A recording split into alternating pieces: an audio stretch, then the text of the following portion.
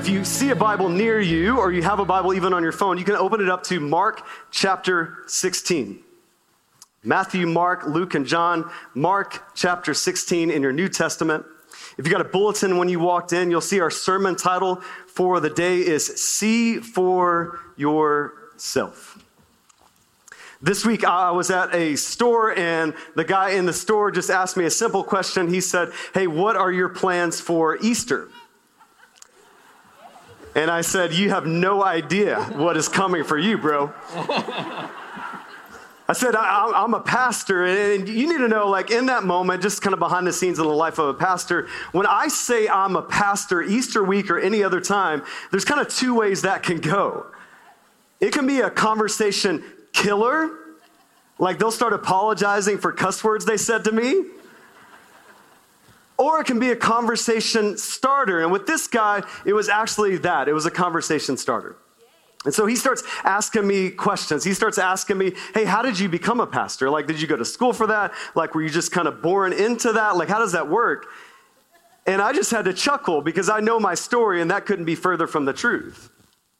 And so I just started to tell him, I said, actually, no, I was running the other direction from pastors and churches as a kid and all growing up.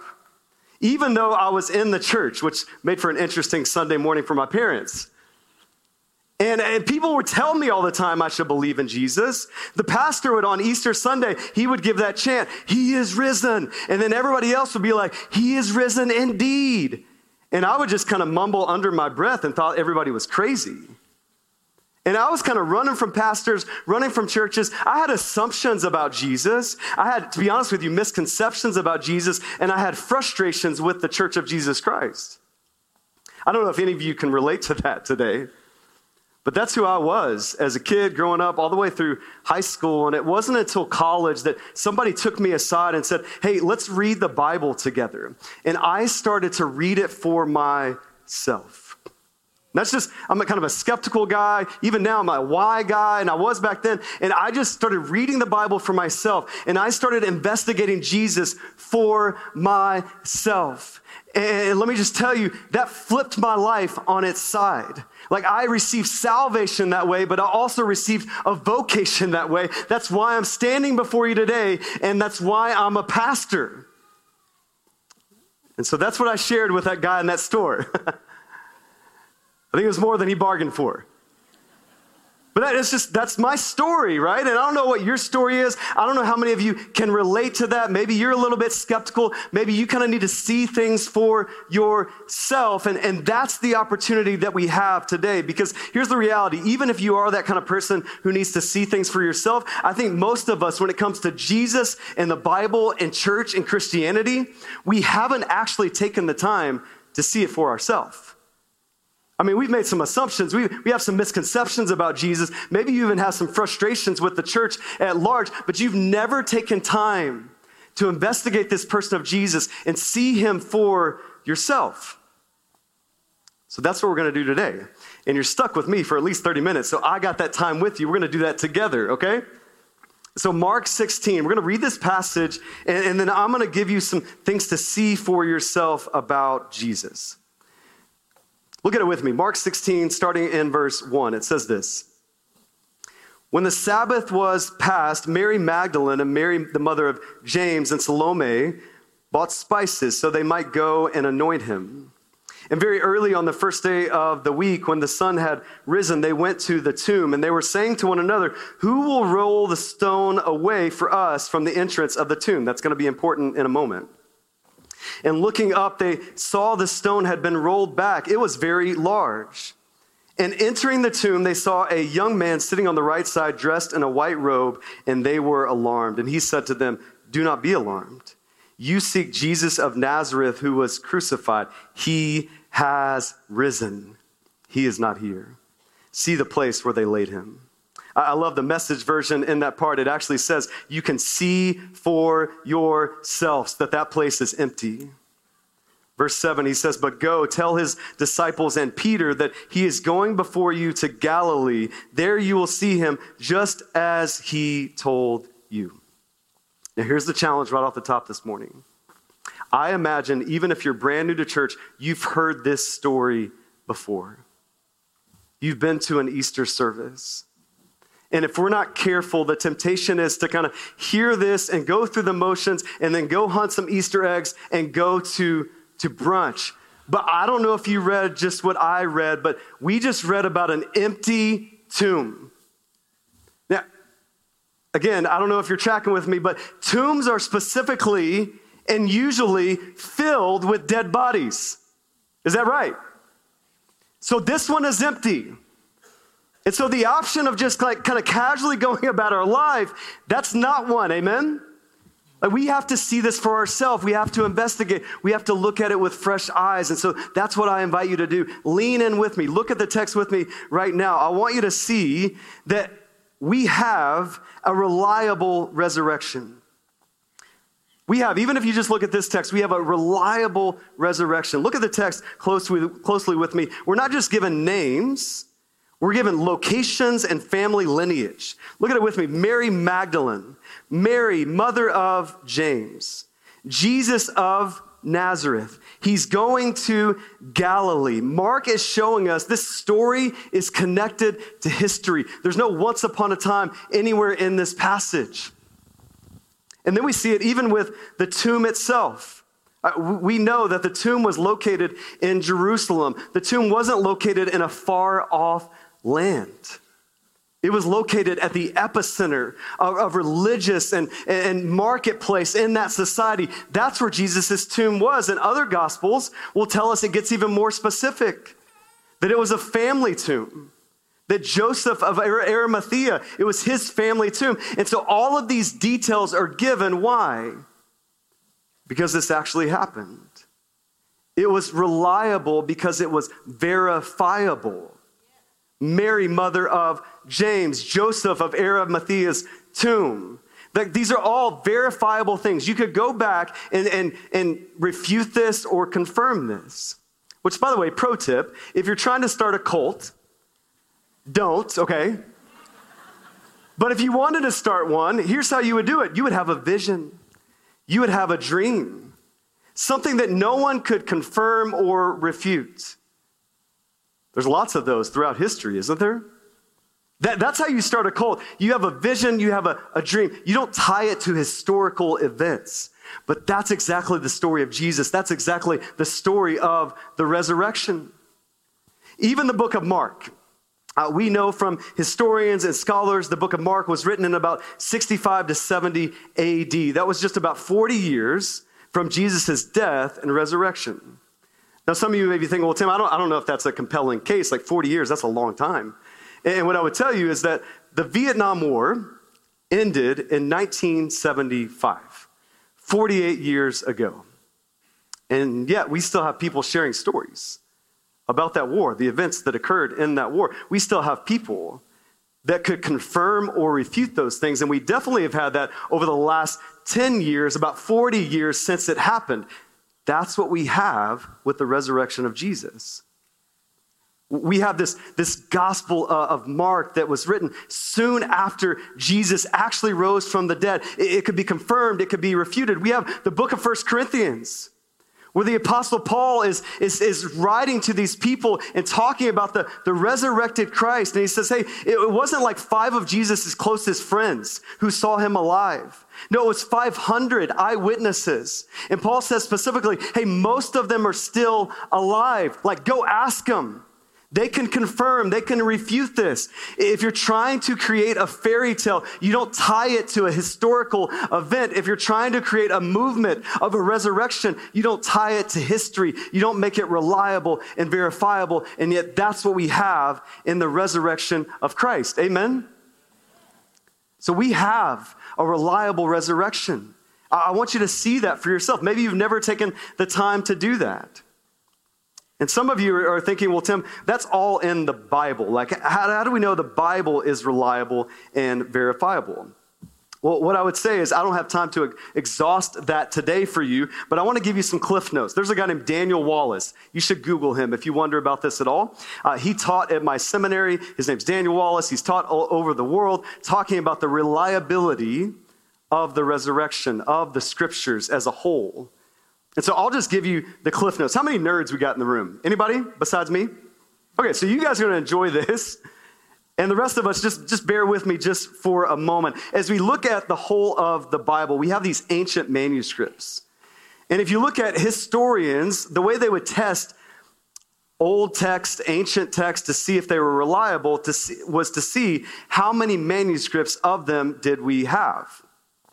And as you look at the Bible and how it compares to other ancient texts, as you look at ancient texts maybe that you read in high school or college by Plato and other works, some of those ancient texts that we call reliable had anywhere from a dozen to a few hundred ancient manuscripts.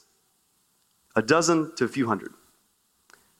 The Bible, the New Testament specifically, we have over 5,500 ancient manuscripts of the New Testament in Greek. On top of that, we have other, more manuscripts in other languages. It is the most reliable book that we have. It's why it's still the best-selling book in all of the world. So I want you to see for a moment that this is reliable. That even the fact that Matthew, Mark, Luke, and John were written at all gives us confidence in the resurrection, the life, death, and resurrection of Jesus Christ. You see, in that day, oftentimes things weren't written down. Many of you may know, like oral tradition was the way things were passed down. Only if you were a king and had a lot of money did you hire scribes to write down and chronicle your life and your life events. And we know about Jesus that he wasn't wealthy, that he was a nomad, that he didn't even have a home. And yet we have 4 written accounts of his life, of his death, of his resurrection. How? It's because it really happened. I want you to see for yourself. We have a reliable resurrection. Next thing I want you to see for yourself is we actually have an unreliable fairy tale. We actually have an unreliable made-up fairy tale, if you really look at it. I have 3 kids. My youngest daughter, I was reading the Bible with my kids one day, and just so you can get some context and kind of picture the scene, some of you may think, well, Tim, you're a pastor, and so like all your kids must like sit quietly and take notes while you read the Bible to them at night. And you need to know that's not the case, all right? My kids are 13, 10, and 7, are in tons of activities. We typically eat dinner, get home, and we're tired. At least we are. My wife and I are. My kids at 8:30 p.m., any parents testify to this, they get all their creative juices going at that time. And so when we're sitting down, let's read the Bible, children. Let me exegete this text to you. They're not like, yes, Father, what would you have us do?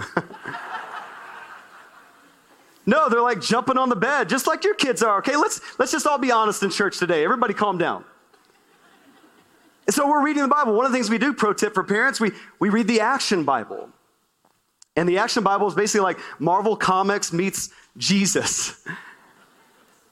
And it's amazing. And so one day we're reading the story of Jesus and his birth. And we read that as Joseph and Mary were getting ready to have Jesus as a baby, they had to flee.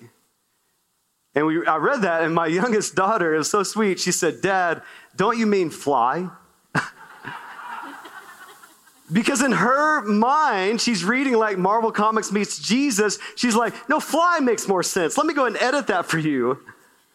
And I think it's easy for us all to do that in our culture, right? It's easy to lump the resurrection of Jesus in with like the Easter bunny. Sure, why not? Santa, why not? Like, if that makes you feel good, that's what our culture will say. If it makes you feel good, that's fine for you. But, it's probably kind of a made-up story, right? Like, didn't the disciples, didn't they steal the body? And didn't they kind of create this hype train of Christianity in this movement? Didn't they just kind of make it up?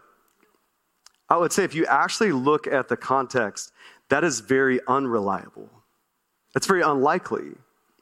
You see, even if you look at this text and you see Mark tells us there is a large stone in front of the tomb, the women are wondering how they're going to actually get it open. That tomb was guarded by elite Roman soldiers. And listen, newsflash, the disciples weren't Navy SEALs. They were fishermen. And our only example of hand-to-hand combat with the disciples is Peter slicing some guy's ear off. And I don't know how many like military combat strategy books you've read. I haven't seen that in any one. That wasn't a thing. And this is who stole the body of Jesus, who overcame this large stone and overcame these elite soldiers. And listen, if you think about it further, like how many people in that society, the religious leaders, the government officials, they wanted to squash Christianity, right? Read the book of Acts. They martyred people who were Christians, who were spreading the news of Christianity. They wanted to do whatever they could to squash this movement of Christianity. And you know how they had to do it? You know what they could have done? And it would have simply done that? Find Jesus' body. You know, anybody in history could have squashed Christianity? Just find Jesus' remains. That's all you got to do. And yet nobody has done that. It's an unreliable, made-up fairy tale. If you look at the context, we don't see that. And not only that, this is my favorite. If it's a made-up story, the disciples are the worst storytellers ever. Okay? I mean, if you want to make up a story that you want to get people to give their lives to and be true, and people celebrate Jesus thousands of years later, you don't do what we see in Mark and every gospel. You don't put women at the tomb. See, in that day, women, their testimony wasn't considered valid in court. And yet, they're making up a story like, who should we put at the empty tomb? Like religious leaders, government officials? No, let's put some women. But nobody will believe them. I don't know, let's just try it. That's just illogical, right? And then if you continue to read on in the story, what you see is they include some crazy parts. Like, I would challenge you. We just read from the Gospel of Mark. It's the shortest one. Go home and read it. Like maybe, do your brunch. Okay. But later this week, go home and read the Gospel of Mark. And you'll see some parts included in there that are just flat out embarrassing. Mark, we think, used Peter as his primary source to write this gospel. If I was Peter, I'd be leaning over Mark's shoulder and I'd be like, hey, bro, leave that out. Hey, that part where Jesus called me Satan, yeah, go ahead and cross that out. We're not going to tell anybody that. Hey, that part where, like in Jesus' darkest moment where I denied him 3 times to a little girl, like when he needed me the most and I wasn't there for him, and it was a little girl, they say that. It was a little girl and I denied him not once, but 3 times. Can we just at least pare that down to 1? Would anybody else do that if we're making up the story? And yet they put all those parts in there. They put all the crazy parts in there. Like where Jesus says, eat my flesh and drink my blood. Like, yeah, go ahead and throw that in there too. That'll sell some books. They leave in all the crazy parts, the embarrassing parts. They leave in all the seemingly weak parts. Like, this is not the story everybody wanted, right? The story of the Messiah coming, the story everybody wanted was to overthrow Rome. And I love it. Jesus comes along and he says, no. Here's what we need to overthrow is your hearts. Like your sin inside of you. And actually, you know what? You should love Rome. You should love your enemies. Again, best-selling novels. And in this climactic moment where Jesus could have been the superhero as he's being questioned by Pilate, when he could have said, yeah, I am Jesus, I am the Son of God, and just started throwing down everybody. What does Jesus do? Matthew tells us he didn't utter a word. I don't know, my favorite movie is Braveheart. Like, blue-faced Mel Gibson. Like, even in his climactic moment at the very end, he's yelling out, freedom! That's what sells books. That's what hits the box office. That's what gets momentum. It's not that Jesus didn't utter a word. You leave that part out if you're going to make up a story. Yet it's all in there. Why? Because it actually happened. Because Jesus really rose from the grave. And so I want you to see that for yourself. I want you to investigate for yourself. I may not be able to convince you in 30 minutes, but you need to take some time and go investigate. Read Tim Keller's Reason for God. Go a little deeper. Read N.T. Wright's The Resurrection. Dig a little bit deeper. Read the Gospel of Mark. Look into the case for Christ. There is one. We need to see for ourselves.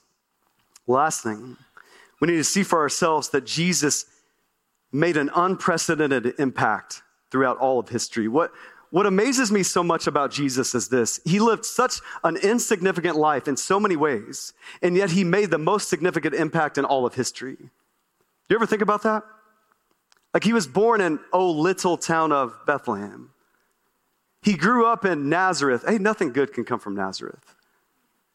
He was a carpenter, obscure for 30 years. He had 3 years of public ministry. And he didn't choose the religious elite or the governmental elite. He chose a ragtag bunch of fishermen and tax collectors. That was his dream team. And yet he changed the world. He didn't write a manifesto. He didn't have a big military feat. And yet he changed the world. He split history into 2 parts, BC and AD. I was thinking about this. How would we know what year it was if it weren't for Jesus? He changed everything. And in fact, when it really all changed, when the movement of Christianity really got going, it was after he died. You ever think about that? Like, most religious leaders and movement leaders, when they die, their movement dies. The opposite happens with Jesus. Why? Because he didn't stay dead. He rose again from the grave. Amen? And so 2,000 years later, a few billion people across the globe, depending on their time zone, right now, they're worshiping Jesus Christ. You got to do something with that. He changed the world. He has unprecedented impact. He has unprecedented impact on society. We wouldn't know how to care for people if it wasn't for Jesus. Think about our hospitals. What are the names of all of our hospitals? St. Luke, St. Joseph's, Baptist this, Methodist this. They were inspired by Jesus Christ. Think about the abolitionist movement of slavery. Who did that? Who led that? William Wilberforce, Martin Luther King, people inspired by the freedom of Jesus Christ. Think about orphans. Think about foster care and adoption. We just showed you a video of it. The Jim Foundation. Why? Those people are from America in Uganda, serving away from their families with kids with the most severe special needs. Why are they doing that? There's easier lives than that. Why are they doing that? Because Jesus rescued them. Jesus came to where they were, and they want to do that for the least of these. You think of rescue missions and homeless shelters. You know our beautiful Jesus Saves neon cross in the lobby? Did you see it? Did you take a picture with it? You should. It's amazing, right? You know where that came from? You know where that really originated and got popular? Hanging on the side of rescue missions, people caring for the homeless. Why did they do that? Because Jesus saves, so we will too. Jesus had unprecedented, you need to see for yourself. You need to look at the life of Peter and see he was a denier, but he eventually was a proclaimer. You need to look at James. He was a heckler of Jesus. He was his little brother, and he went on to herald Jesus as God. Now, if you have a brother, what would your brother have to do to convince you he was God? He'd have to rise from the dead, amen? That's the only way that happens. Jesus had unprecedented impact on the world, on society, on people's lives. C.S. Lewis, Oxford professor, smart guy, went from an atheist to an author of a book called Mere Christianity. Lee Strobel, an investigative journalist for the Chicago Tribune, smart guy, went from an atheist to an author of Case for Christ. Come on, somebody. Something's going on there. Jesus rose from the dead. Amen. He is risen. That's where you're all supposed to say it. There you go. Okay. Here's what we're in. Here's what I want you to see for yourself ultimately. Not just this is powerful because it really happened, like objectively, it's true. And Tim, now this is great. I have some nerdy facts to win my friends over at the next party. That's not what today is about. What I want you to see is that Jesus' resurrection is powerful because it's true, but also because it's true for people. That Jesus did all this for people. He did it out of love. Again, we could contrast Jesus with a lot of Roman and Greek gods. They didn't do things out of love. They did things out of motivating fear in people and power. John 3:16, for God so loved the world Romans 5:8, that God demonstrated his own love toward us, and that while we were yet sinners, he died for us. He rose again for us. See, what's so powerful about the resurrection of Jesus ultimately is that it was personal. He did it for you. And listen, he did it for you while you were still a sinner. He did it for us in this room in 2023 before we ever did a righteous act. He did it. He was God. He did it knowing you would do a lot of unrighteous acts. And he did it in advance. He died for all of your sin on a bloody cross. He rose again and conquered the grave in advance, knowing you would reject him, knowing at the very least you would be indifferent to him, and you would come to church every once in a while when it suited you. Jesus gave his life for you, knowing that in advance. That's powerful because it's personal. Here's where we'll close. My wife and I, we've been married for almost 17 years. God bless her. Amazing grace. Now, I remember, and some couples, you can remember this day of your proposal. Some of you in this room are hoping for that day of a proposal one day. But I remember the day of the proposal. Man, I put a lot of work into that.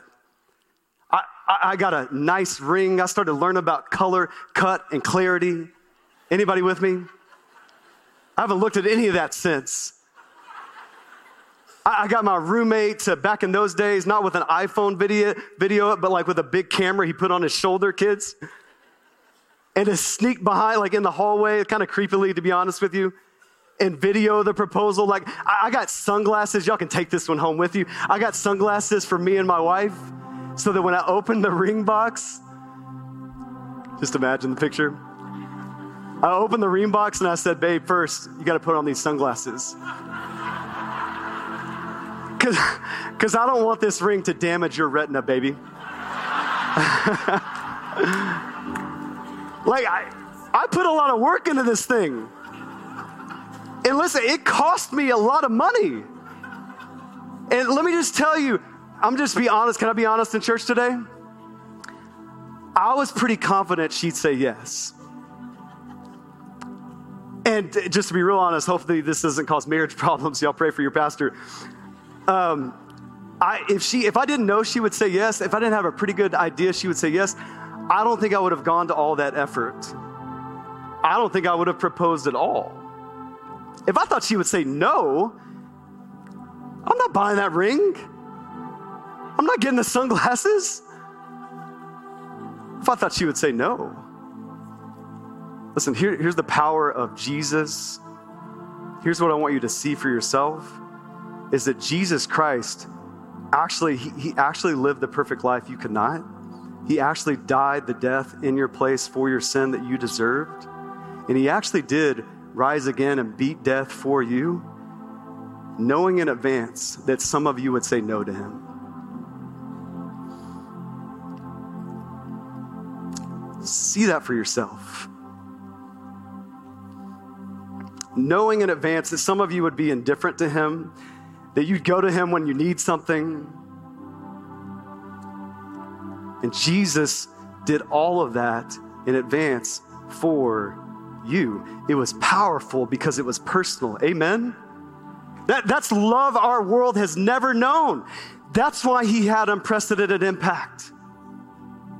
And so I want you to see that for yourself. You're here today. Don't miss this moment to see that for yourself. Jesus loves you. He died for you. He rose again for you. See it for yourself. Let's pray together.